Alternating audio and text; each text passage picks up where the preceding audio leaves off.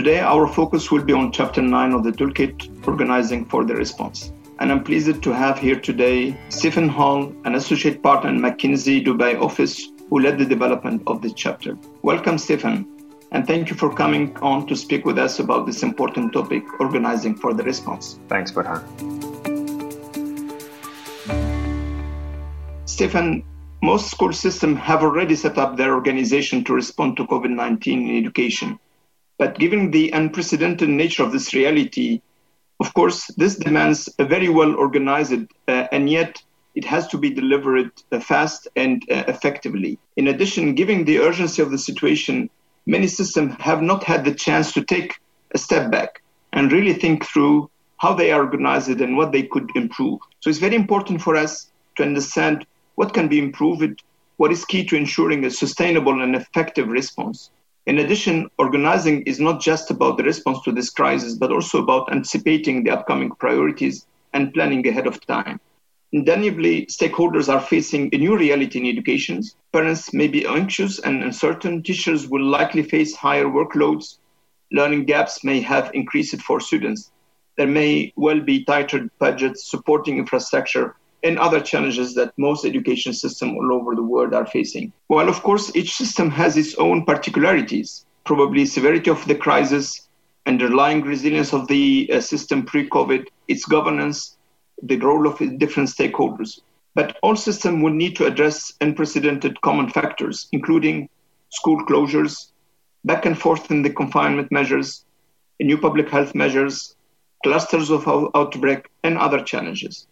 So basically, the key is to get organized and avoid common pitfalls faced in the crisis response. Probably 4 of them are important: inadequate discovery, optimism bias and lack of adequate sensing mechanisms, constrained solution design.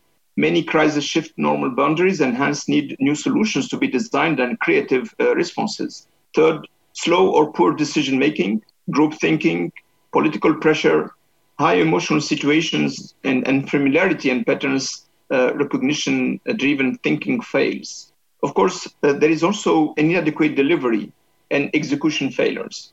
In some cases, it's chaos during disruptions that frequently translates to lack of direction and accountability. So, Stephen, given all these aspects, how should system organize all the decision and activity that are needed for the response? And at which level and in which kind of architecture? So I think there are a number of things which systems need to be thinking about. I think the first thing to understand is, what is this next phase of the crisis going to need from an organizational perspective? What are the decisions and activities that are needed to make sure that the response works smoothly, not just in education, but across sectors and in coordination with other bodies? And where should the responsibility for each of these things lie? So first of all, identifying the full set of those decisions and activities. So not just when should schools reopen, but how are they going to do that safely? How is that going to interact with parental engagement? How does that work with parents' jobs and regulations on employment? Second piece is, where should the decision or where should that work sit? What should the education system be responsible for? What should the health system be thinking about in coordination with the education system? And then finally, for the things that sit within the education system, where should that be at what level of the system?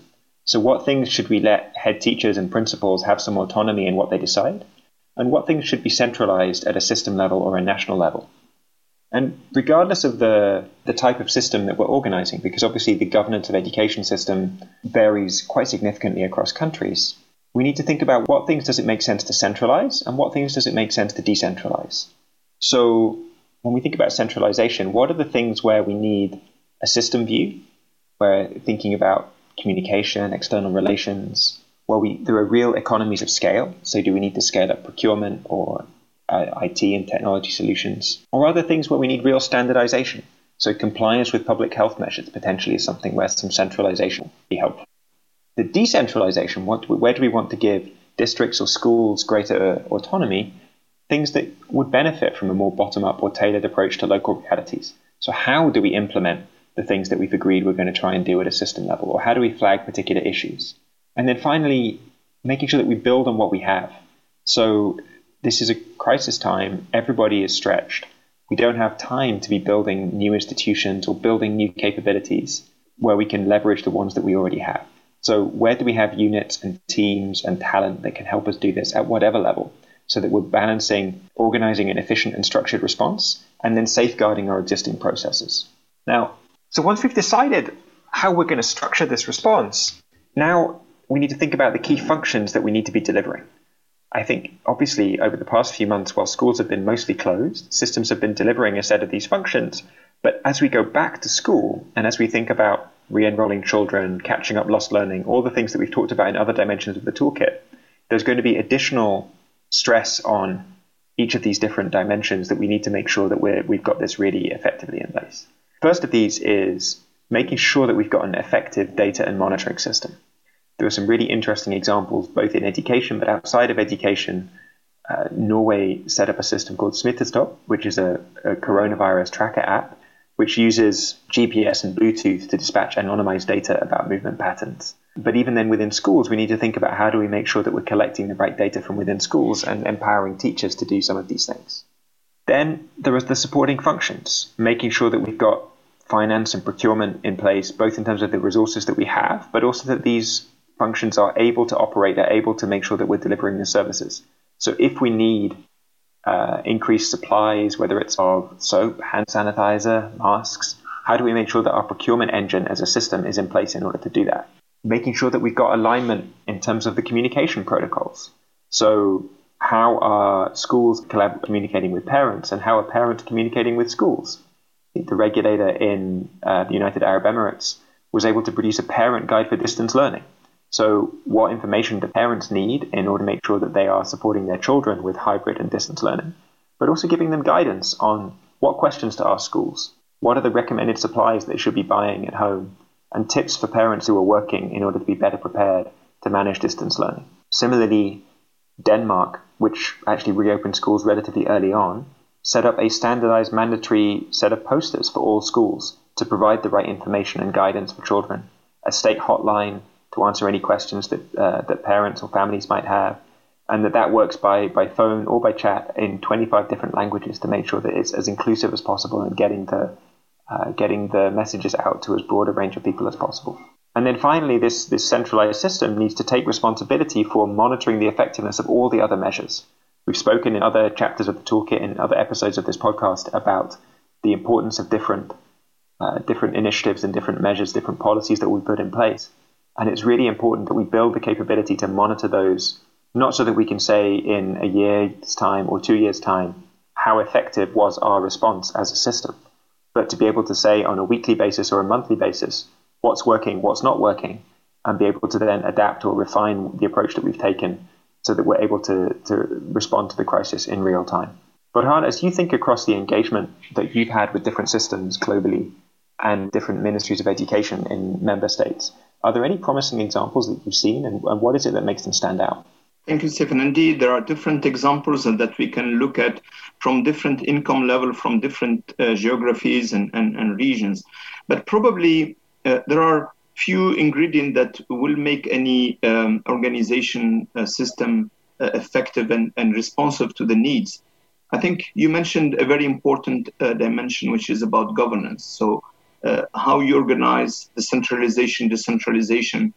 There are other aspects that we referred to and we looked at coordination and consultation. There are other things that I think are important that are key for any successful and effective response system is how you involve multidisciplinary expertise, including health, education, and other expertise such as psychosocial. And last and not least is, of course, the agility and flexibility of the system to respond and to adapt to the changing landscape, and knowing that we know the situation has been evolving. So probably let me start with the first example, and it refers to the point that you referred to earlier, Stephen, about centralization and decentralization. Maybe one interesting response regarding the centralization was in Malaysia, where first the decisions about different sectors of response, including health, security, education, economic, were centralized under the Ministry of Health umbrella. Example, when to reopen schools, closing schools, restriction of movement, and other aspects. Second, the decision and activities of the response in education were centralized at the national level under the Ministry of Education with the advice from the Ministry of Health. So this interministerial coordination was important and key. This ensured a highly coordinated and integrated approach to the response, with all key decisions taken under a single umbrella with limited coordination needed. The structure of the response was centralized at the national level under the National Security Council, under the Prime Minister Office, at the regional and district school levels as well. I think I referred to the multidisciplinary aspect. So in Malaysia, any key decision and activities of the different ministries flowed through this council, which included representatives from the ministries as well as experts, including, among others, statisticians, medical doctors, security and police experts. So this multidisciplinary expertise is really important in Malaysia, is an example of this type of mobilization of multidisciplinary expertise. The other aspect is about the governance and how you make the operating model of the council work in an agile way. And in the case of Malaysia, the council had daily stand-up meetings. The response was organized in 2-week phases or sprints, with the council continuously reassessing the need for specific measures as the number of cases decreased with the time. The structure of the organization was flexible and evolved as the need for centralized response decreased. The council went from a highly executive decision-making body on all aspects of the response to taking on an overseeing and coordination role and gradually devolving the key decision to individual ministries. The decision of the council were based on continuous stakeholder consultation. For example, the reopening of schools, the council and the Ministry of Education consulted with the state and district education office, public and private association, NGOs, parents, students, private providers, and politicians. So this broader consultation was an important action of the council. Maybe let me finish with the Malaysian case on 2 key lessons that I think we have learned from that experience. First of all, how you can set up a flexible structure by ensuring that it can be easily reamped and up and down with a 2-week sprint, an agile way of working. Malaysia was able to navigate the different phases of the crisis and adapt its organization to the changing needs of the response. Second, one key aspect has been consulting with stakeholders throughout the process. This inclusive approach of consulting in the planning and organization of the response was key in informing the different stakeholders and getting the buy-in from all the actors. So this is the case of Malaysia. There are other cases that I can refer to. For example, Saskatchewan in Canada. In response to the ongoing COVID-19 pandemic, the educational system there set up a centralized response planning team dedicated to the educational challenges. And the response planning team is headed by the Saskatchewan Teachers Federation Executive Director and includes representatives from the School Board Association, the League of Education Administrators, Directors and Superintendent, Association of School Business Officials, and the Minister of Education. Again, there are few lessons learned there. First of all, is the clear mandate that was given to the highly centralized regional level task force, which coordinated and planned the reopening process. It also issued guidelines and resources on health protocols, for example, for reopening, and regular response planning team updates, and provided guidance to teachers and schools. Maybe, Stephen, to finish with, the last example is Palestine, where the Ministry of Education coordinated key partners from existing education cluster for responding to the crisis. They had 4 objectives in education at the National Response Plan. They have created 4 task forces that looked at risk communication and hygiene. A second looked at distance learning. And the third looked at the mental health and psychosocial support. And the last was about WASH infrastructure, which looked at the rehabilitation of the school WASH and facilities.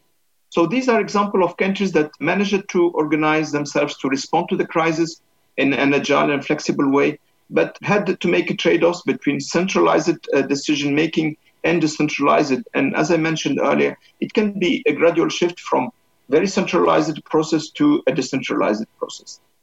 Thank you, Stephen, for joining us today to speak about organizing for the response. Thank you, Burhan.